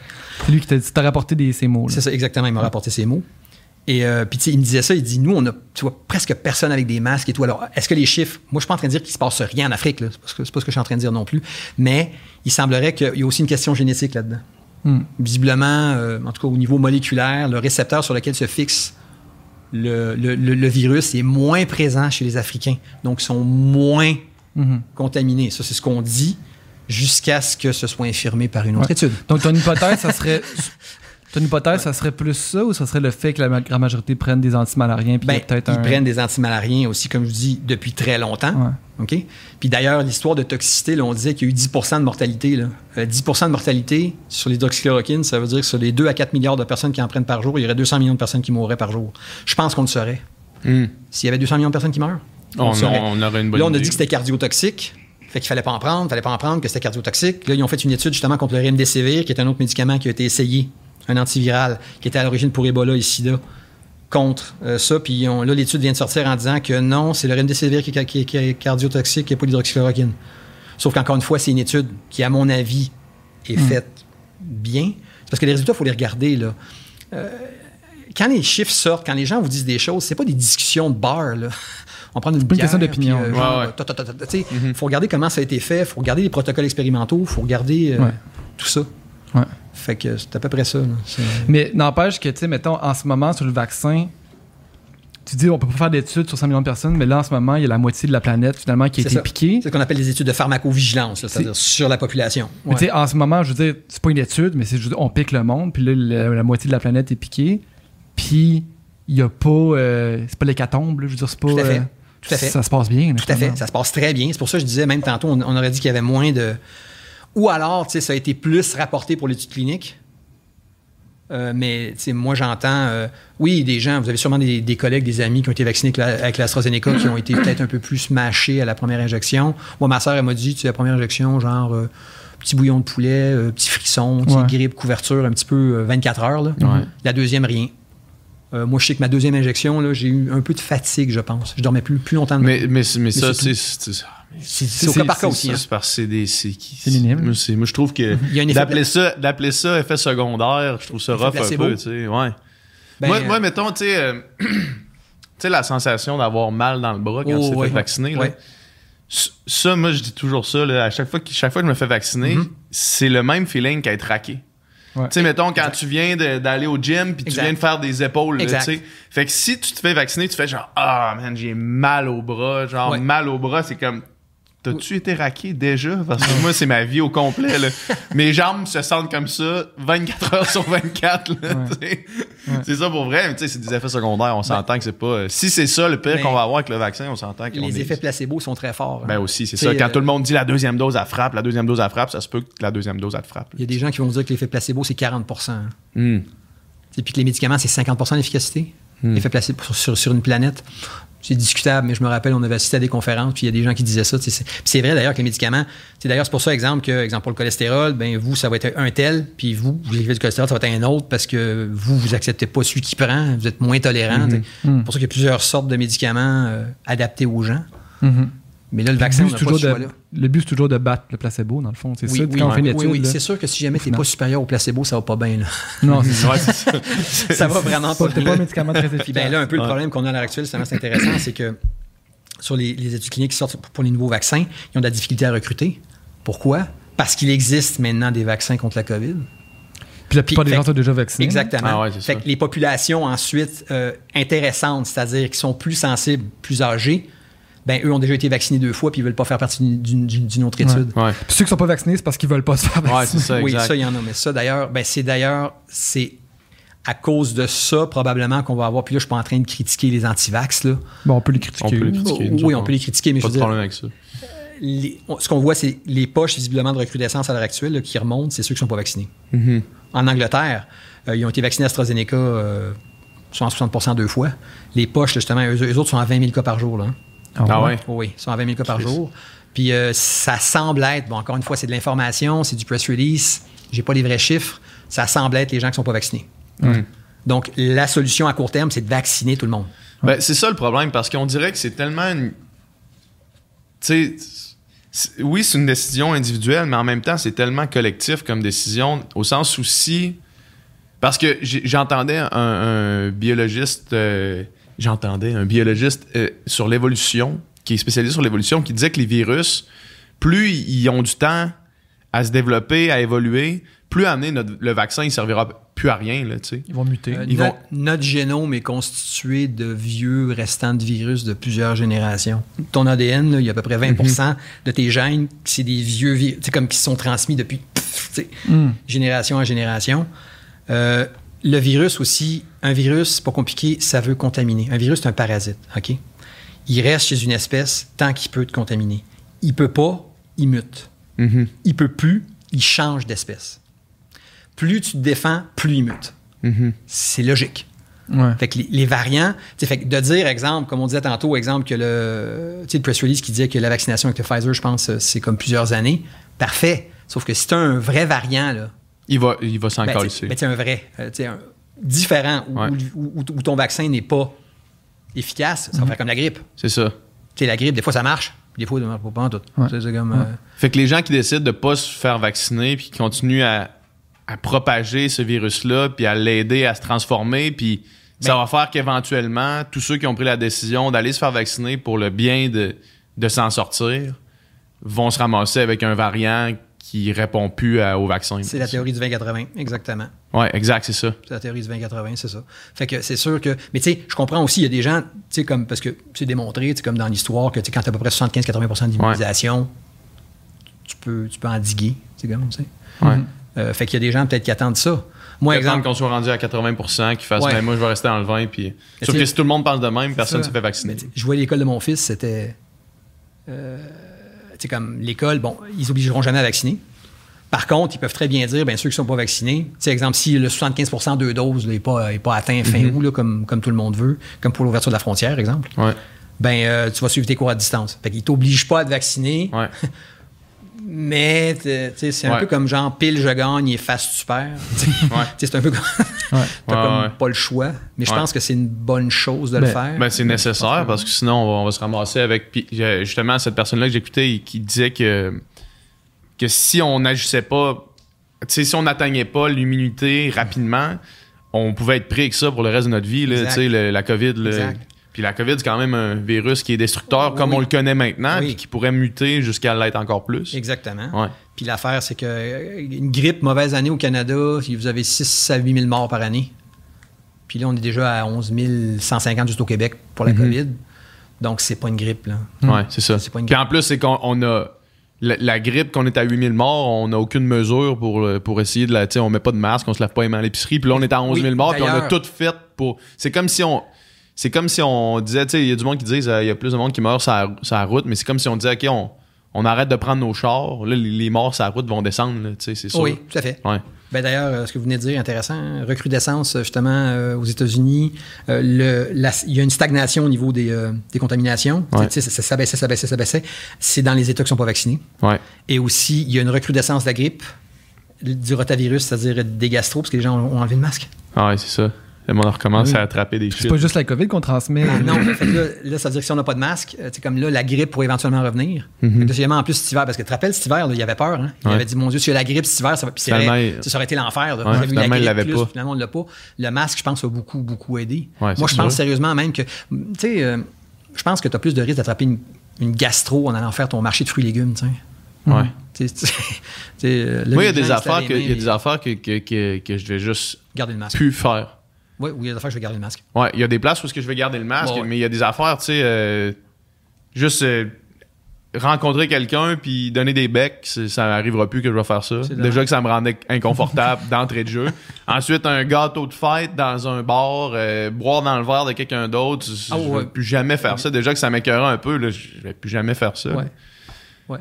Mais peut-être que justement, on ne sait pas vraiment comment ça va se passer avec le temps. Est-ce que il y a beaucoup de gens qui s'entendent pour dire que justement la virulence va baisser puis va devenir un peu comme la grippe.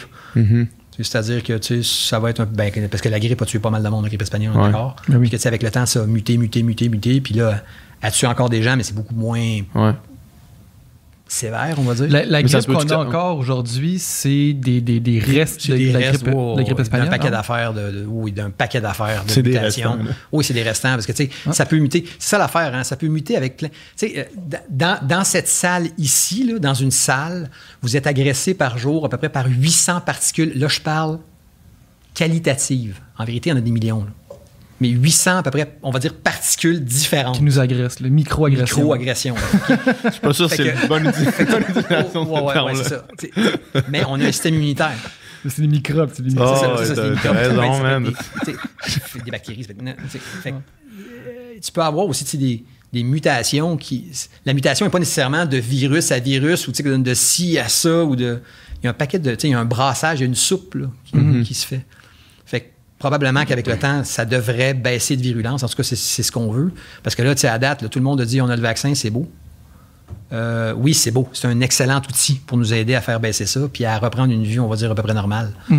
Mais par contre, ça ne veut pas dire qu'il n'y aura pas un autre variant après Delta. Ça va être quoi? Par rapport aux gens qui refusent de se faire vacciner, il y a toutes sortes de raisons, mais souvent, puis on a parlé un petit peu plus tôt rapidement, mais il y a une espèce de lien entre toutes sortes de théories, plutôt ça du complot, mettons, là, qui englobe tout plein d'affaires, dont une méfiance, un refus du vaccin. Puis il y a plein d'affaires, puis là, on en parle, il y a plein d'affaires qu'on ne sait pas sur le vaccin, plein d'affaires qu'on ne sait pas sur le vaccin à long terme, mais j'imagine qu'il y a aussi plein d'affaires qu'on sait très bien, puis que dans ces espèces d'informations alternatives-là, fausses, finalement, il doit y avoir plein d'affaires qui sont dites sur le vaccin qui n'ont aucun maudit bon sens. Que toi, tu dois entendre et dire... Probablement. Exemple, de se faire injecter de la 5G. Là. Se faire injecter de la 5G? Oui, dans les vaccins de la 5G. Vous avez pas remarqué? Vous ne trouvez pas que votre téléphone il marche mieux maintenant? Non, malheureusement. Mais tu sais, mettons... la réticence au vaccin, elle existait déjà avant la COVID. Puis, je pense que c'était dans les années 80, à un moment donné, qu'il y avait eu... une étude une fois qui faisait un lien entre le vaccin puis l'autisme, puis que ça avait été démonté, ça avait été prouvé qu'il y avait... mais c'est comme si c'était resté dans l'imaginaire des gens que, OK, le vaccin peut causer de développer des affaires, ce type de problème-là, tu sais. Pourtant, c'est démontré quand vous regardez dans l'histoire que la vaccination sauve des vies. Ben oui, c'est ça. Puis ça, on n'a pas vu de choses comme ça, là, de plus de cas d'autisme ou plus de cas de ci, de ça suite au vaccin. Là, même il n'y a pas de raison de penser si c'était le cas. Okay? Si c'était le cas. Exemple, on a dit Pfizer, j'ai vu une étude que le Pfizer donnait le Zona. Mon beau-père a eu le Zona. Après sa deuxième vaccination. Un collègue a eu le Zona. Les deux vaccinés Pfizer. Est-ce que là, je suis prêt à dire que c'est obligatoirement le Pfizer? Non. Par contre, j'ai vu une étude sur 600 patients. 300 placebo, 300 sur le vaccin. Il y a eu 6 cas de Zona. Les 6, quand ils ont ouvert la randomisation à la fin, parce que c'est à double aveugle. Hein? C'est-à-dire que le médecin, ni le médecin, ni le patient, c'est le placebo ou le vaccin. Les 6 qui ont fait le Zona, c'était des gens vaccinés. Bon. Est-ce qu'il y a un lien cause à effet? C'est sûr que 6 sur 600, ça fait 1%. Ouais. C'est énorme. 1%, c'est énorme.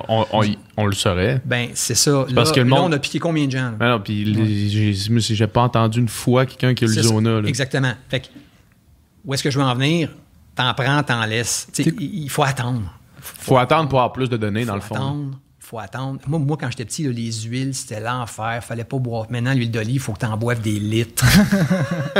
Je veux dire, mais dans le fond, c'est ça, parce que faut attendre pour plus de données sur 1 million d'affaires. Exact. Mais la seule affaire qu'on sait réellement, tangiblement maintenant, c'est que c'est ça qui nous a permis de sauver des millions de vies. Là. Exactement. Tu sais, that's it, là. La vaccination, moi, c'est ça que ça, c'est ce qu'on sait maintenant, c'est ça. Puis ça, on le sait directement. Là. Puis hélas, c'est des discussions que j'ai souvent, exemple, quand j'allais chercher mon fils à l'école quand il était plus petit, parce qu'il y a des parents qui sont anti-vax. Puis c'est correct, là, je veux dire, tu sais, comme, ben c'est correct. Je suis pas là pour les ostiner, mais tu sais, je suis désolé, ça sauve des vies. Ouais. Moi, c'est sûr, dans mon temps, comme temps de grise. Dans les années 20. Il n'y avait pas ces vaccins-là. Ouais. Fait que, ma mère, il y a picote à l'école, va à l'école. Va prendre la picote. Va l'attraper, c'est ça. La coqueluche, les maladies d'enfants. Ouais. Maintenant, mon fils a été vacciné au complice parce que mon fils a 16 ans. Il a tous les vaccins. Mais moi, sans dire que je suis pro-vax, je ne suis pas anti-vax, loin de là. Tu as besoin de traitement, fais-le. Les médicaments, si tu en as besoin, prends-les. Bon, là, on pourrait faire partir un autre débat qui durerait plus qu'une heure et demie sur la surconsommation de médicaments. Ça, c'est autre chose. Ça, c'est sûr que ça existe. Oui, tout à fait. Puis il y a des gens aussi, même l'inverse. S'il n'y a pas de médicament, je veux un médicament, je veux absolument un médicament. Puis si tu vois un médecin qui te prescrit rien, je vais aller en voir un autre jusqu'à ce qu'il me prescrive quelque chose. Ça, c'est autre chose. Là. Ou tu sais, les interactions entre les médecins. Tu parlais tantôt de ta grand-mère qui prend son cocktail le matin, son brunch à chaque matin. Tu sais, les interactions entre tous ces médicaments-là. Tu sais, je me rappelle plus avec qui on parlait de ça.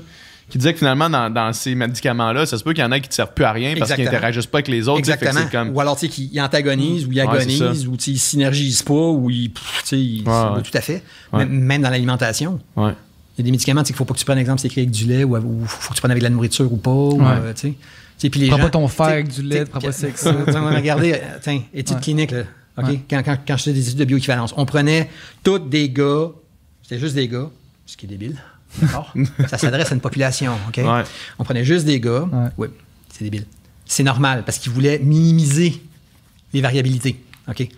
Juste des gars, entre 18 et 65 ans, volontaires sains, pas de pression, pas de cholestérol, absolument rien. Tu fais ton test, all right, c'est bioéquivalent, tu sais. C'est un générique, c'est beau. Tu envoies sur la population, après, là, c'est pas du tout ces gens-là qui prennent le médicament. Ouais. Puis, tu sais, on te le fait prendre avec 250 ml d'eau, t'es à jeun, depuis 72 heures d'alcool, de machin, truc chouette. Les gens, ils prennent ça le matin, sur le tapis de gym, avec du scotch, avec du café, avec des toasts, avec de la salade. J'ai oublié mes médicaments. Hier, je devais en prendre un, j'ai oublié, j'en prends 2 aujourd'hui. Tu sais, bon, à un moment donné, il faut s'arrêter, puis essayer de standardiser ça. Mais la façon que c'est fait, qui est vraiment, tu sais, by the book, dans la vraie vie, c'est pas ça. C'est pas ça du tout, là. Puis pourtant, ça marche. Ça semble marcher. Mais je ne suis pas en train de dire aussi qu'il faudrait que ce soit free for all pendant les études non plus. C'est pas ce que je suis en train de dire non plus. Mais c'est pour ça qu'il faut en prendre et en laisser. Mais c'est un domaine, comme vous avez dit, messieurs, très bien, où on ne sait pas tout. Puis, surtout avec, mettons, la COVID qui est de nouveau. Là, on ne le sait pas. Là. Puis, où on s'arrête éventuellement, encore une fois, je pense beaucoup plus au sensationnalisme, hélas. Parce que là, on dirait qu'on ne sait plus quoi dire. Il y a les vaccins, on parle de quoi? Ça marche.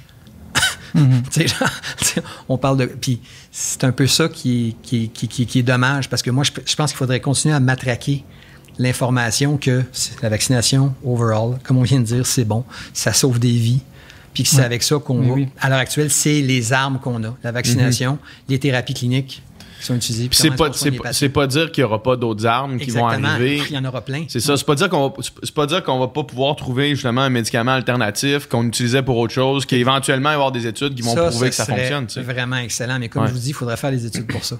Oui, mais il faudrait les faire, c'est ça. Il faut développer l'argent pour les faire. Exactement. Puis est-ce que les compagnies vont vouloir le faire?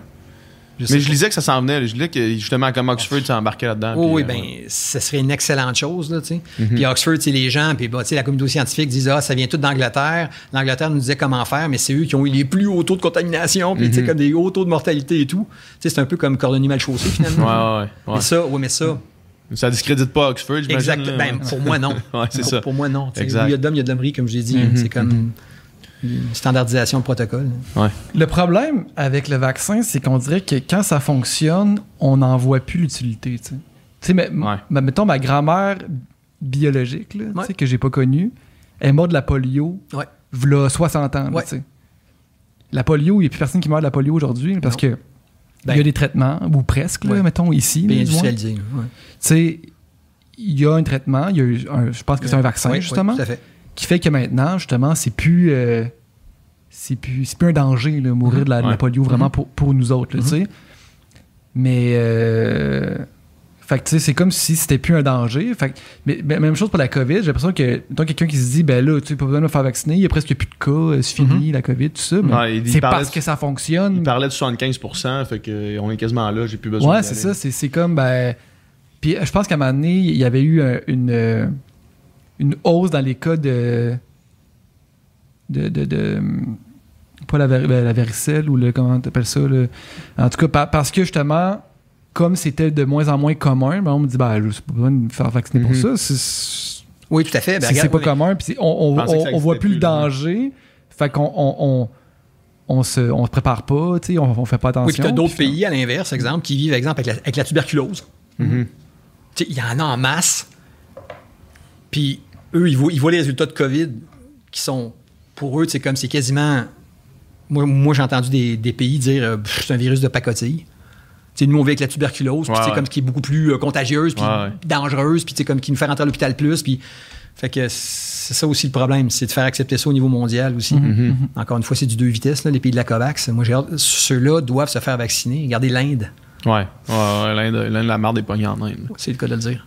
C'est le cas de le dire, Avant qu'on termine, je veux parler. Moi, je suis vegan dans la vie. Là. Puis, je veux parler parce que c'est quelque chose qui me tiraille beaucoup à l'intérieur, les tests sur animaux. Parce qu'on en parlait tout à l'heure, puis tu sais, il y a des affaires qui... Des fois, ça sonne là, comme un cauchemar, là, tu sais, les images qu'on a des fois. Puis, est-ce qu'il y a... Parce que... Je suis tiraillé au niveau de quand c'est nécessaire, absolument. Est-ce qu'il y a des tests qui sont faits sur les animaux? C'est juste parce que moi, j'ai entendu ça quand même, du discours de militants véganes qui disent qu'il y a des tests sur animaux qui sont faits juste parce que c'est dans la culture de recherche pharmaceutique de faire des tests, alors qu'on pourrait les faire sur... en labo, là, sur des cellules qui seraient semblables à celles des animaux. C'est déjà fait. Ouais. Mais est-ce qu'il y en a encore qui se fait des tests pas essentiels sur des animaux? À mon avis, encore une fois, je ne suis pas toxicologue. Je fais pas mal d'études de tox, mais je ne suis pas toxicologue. Moi, je pense que non. Non? Non. Mais déjà, exemple, je sais que chez le singe, il y a carrément des sortes de singes qui ont été interdites d'utilisation, alors qu'avant, il y en avait beaucoup plus. Donc, on essaie vraiment de minimiser aussi le nombre d'espèces. Et aussi, c'est pas... Bon, vous allez me dire, des animaux, ce sont des animaux, mais les animaux de laboratoire sont élevés pour le laboratoire. C'est pas... tu sais, quand tu fais une étude chez le chien, tu prends pas des chiens errants. Non. C'est des lignées qu'on doit être capable de retrouver, justement. Il y a aussi... Un avantage de le faire sur des lignées comme ça, sur des lignées, c'est que tu connais vraiment la descendance complète de A à Z. Fait qu'il n'y aura pas une aberration, exemple, d'une génération qui a transporté un gène mauvais puis qui l'a fait passer à tout le monde. Fait que tu as moins de biais. Mais les cellules, c'est déjà utilisé chez les cellules. Le problème d'une cellule, c'est que c'est bien beau. Mais généralement, c'est ce qu'on appelle in vitro. Le in vitro, ça marche tout le temps. Ça marche tout le temps très bien, c'est vrai. Parce qu'il n'y a pas d'autres variables. Exactement. Mais tu sais, en gros... vos cellules sont comme ça, tu sais. Puis toi, tu les asperges avec ton médicament. J'aimerais ça décrire pour les gens qui écoutent juste, qui voient pas. J'aurais de la misère à faire. T'as une assiette, mettons, puis dedans, t'as un morceau de tissu, on va dire, t'as des cellules, et tu verses ton médicament, exemple, en solution, exemple, dans l'eau, directement sur tes cellules. Fait que ça rentre, entre guillemets, directement dedans. Alors que quand tu prends un médicament par la bouche, par exemple, il faut que tu l'avales. Si c'est un comprimé, il faut qu'il se désintègre, il faut que ça passe dans l'estomac. Dans l'estomac, tu as de l'acide, il y a des enzymes, tu peux commencer à dégrader ton médicament. Ensuite, ça passe dans l'intestin. Tiens, ça passe à un autre pH. Tu sais, l'estomac, c'est acide, l'intestin, non. Tu as une flore bactérienne. T'as un paquet, il y a un paquet de portes que tu dois passer. Comme tu as dit tantôt, ensuite, tu peux avoir des interactions croisées. Ça peut aller ailleurs. Fait en gros, tu en prends une louche dans ta bouche, puis tu en as un grain qui arrive à ta cible. Parce que ça va être absorbé dans la circulation sanguine, puis ensuite, il faut que ça voyage jusqu'à, mettons, l'endroit où tu as mal, ou l'endroit où ça doit agir. Fait que la cellule seulement, c'est pas suffisant. Tu n'as pas d'intégration métabolique. Puis même, il y a des gens qui vont dire que les souris, c'est des cellules avec des pattes. Parce que c'est pas un modèle qui est spécialement complexe, alors que pourtant, il y a des très bons modèles qu'on dit murins, souris, qu'on est capable de refaire avec... comme je disais tantôt, là, des organes humains. Il y a des gens qui vous disent qu'il y a une corrélation à peu près de 30% entre la souris et l'homme. Moi, personnellement, je trouve que non, mais ça, c'est un autre débat. Je me rappelle, j'étais dans une compagnie, à un moment donné, on avait testé un médicament sur 4 espèces animales différentes, à la même dose, pour la même indication, puis on avait 4 résultats complètement différents. Donc, c'était probablement dû aux différences animales. Puis, comme je dis, d'un médicament à un autre, regardez, exemple, t'as mal à la tête, tu vas prendre l'exemple d'Advil. Toi, tu vas me dire, non, moi l'Advil, ça marche pas, je prends du Tylenol. L'Advil, je prends... Il y a des gens, ils vont prendre un comprimé d'aspirine, ils ont mal à l'estomac. Il y en a qui vont dire, moi, je peux prendre de la bouteille, ça me fait rien. Fait qu'on s'en va d'ailleurs sur de la médecine personnalisée. On déborde de la question, là, mais on s'en va sur de la médecine personnalisée parce que les médicaments sont faits pour une moyenne de gens. Sauf que maintenant, ce qu'on veut carrément, c'est d'être capable de te donner un médicament en fonction de ton profil métabolique, de ton origine ethnique à cause de ton métabolisme. C'est ton phénotype. T'sais, exemple, les gens qui ont un phénotype, mettons, je dis n'importe quoi, qui ont un phénotype Dumbo, c'est-à-dire les grandes oreilles et un grand nez. Bon, peut-être que cette personne-là, pour tel type de maladie, réagit différemment qu'une autre personne qui a la même maladie, mais qui a un phénotype différent. Pinocchio. Oui, juste un long nez, des petites oreilles. C'est ça, exactement. Puis ça, c'est ce qu'on veut. Fait que je pense qu'on s'en sortira pas de le faire au niveau cellulaire avant, au niveau animal ensuite, parce que à moins que on accepte d'aller directement. Oui, c'est ça, sur l'humain. Chez l'humain. Ouais. C'est sûr que les cosmétiques disent que ça n'a pas été testé chez les animaux. Beaucoup. Dans les cosmétiques, maintenant, c'est écrit non testé chez les animaux. Par contre, la définition d'un cosmétique, bon, ça me fait un peu rire d'ailleurs. Non, c'est vrai, mais je veux dire, on dit que ça ne doit pas traverser la peau. Ça reste sur la peau. Parce que si ça traverse, il y a une pénétration, ça peut rentrer dans la circulation systémique. Sauf que, bon, il y a quand même des crèmes. Moi, je peux te dire, moi, mon fils, quand il était petit, je mettais des crèmes, il était allergique. Fait que, c'est pas ici chez les animaux, mais mon gars, c'était des produits de dégradation qu'il y avait dedans, là, des antioxydants. Ou des, parce que quand tu regardes finalement ce qu'il y a dans une crème, il y a quasiment le dictionnaire. Il n'y a pas juste un produit dedans. Fait que... je ne sais pas encore à l'heure actuelle comment est-ce qu'on peut s'en sortir. Oui, il y a l'intelligence artificielle maintenant. Là. Beaucoup. C'était la prochaine question. Je me demandais si on peut modéliser ça par ordinateur. Oui.